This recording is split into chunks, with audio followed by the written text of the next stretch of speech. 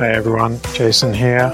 If you haven't already done so, head over to the Linktree in my Instagram or LinkedIn profiles and swipe my free worksheets. There's two. There's one for pricing and negotiation, and there's a second for direct client marketing. That's Linktree with a full stop between the R and the E /entrepreneurial translator. That's Linktree /entrepreneurial translator. Hello, and welcome to another episode of the show. You're listening to Turn Yourself into a Booked Out Freelance Translator, and you're listening to your host, me, Jason Willis-Lee. My first point of business today is to wish you all a very happy new year. I hope you had a wonderful Christmas period. I hope you re-energized, recharged your batteries. And I hope you're looking forward positively to this year ahead. I've seen two strategies in my emails. Either people look back on the year just gone by, or they look ahead on the year to come, whichever way you do it, with resolutions or perhaps not.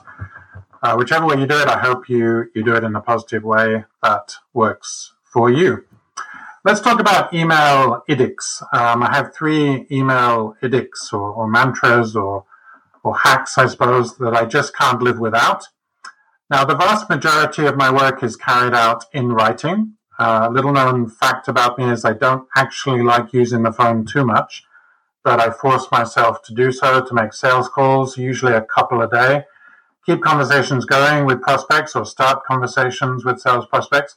So here are 3 quick email hacks that I use to boost my productivity or just control my email, keep it under control, because I do get a lot of email these days.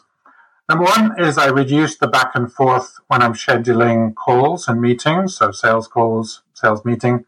Busy people do not need a 5 email exchange to set up a call or a meeting. They appreciate when you are succinct, you're concise. So I use a very navigable visual structure. I use bullet points. I'm very concise in my written communication. So that's number 1. Edict number 2 is that I make use of the no response needed when necessary or as much as I can.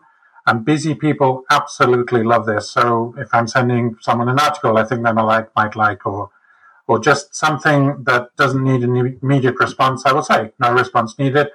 And that's okay, just to make clear that I'm not expecting a response from the person I'm writing to. So that's number 2.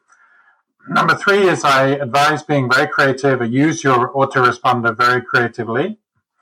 I have started doing this particularly to free up time on Fridays. So a typical Friday autoresponder might be something like, thank you for your email. In order to free up time for high-value projects, I'm only checking my email today at 10 o'clock and 3 o'clock. If you have an emergency or would like to contact me urgently, please call me on blah, blah, blah, and we can discuss your need. Kind regards, Jason Willis-Lee. So that's a typical responder I might put up on a Friday. So number 1, I'm being very clear to the person writing to me when they can expect a response from me. And number 2, by giving them my phone number, which they have anyway on my emails, I'm allowing them the possibility of calling me if it is really urgent. And probably people won't really call me unless it is actually an emergency and they cannot wait until Monday. But I'm still being helpful at the same time. So those are 3 email productivity hacks or email edicts that I apply in my daily work. As a bonus, I just want to quickly discuss the concept of diffusion of responsibility. A few years ago, I was attending, I believe it was an ELIA Together event in Barcelona. ELIA is the European Language Industry Association. And there was an excellent session on why we should not have to respond to group emails from project managers. And project managers will typically just say hi or hello. There's no personal name being used in the email, which I feel is a courtesy. So I certainly don't answer any emails that do not have my name. But it's actually termed, there is a term for this in psychology, which is diffusion of responsibility.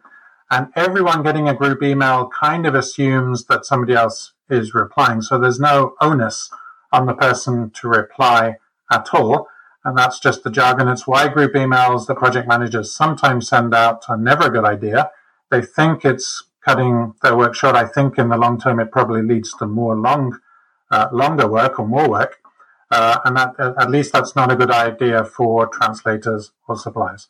So that's just a quick bonus piece of information, something I stumbled on entirely by chance, and I thought, oh yeah, that's what explains this. So I hope you enjoy that, and until now, thank you for listening. Until the next time, I will see you on the next episode. Bye for now. If you've made it this far through the podcast, hopefully you like it. If that is the case, please hit subscribe so you don't miss future episodes. And if you'd like to say hi, just head over to Instagram and send me a direct message. I would be very, very grateful. Thank you, and see you next time.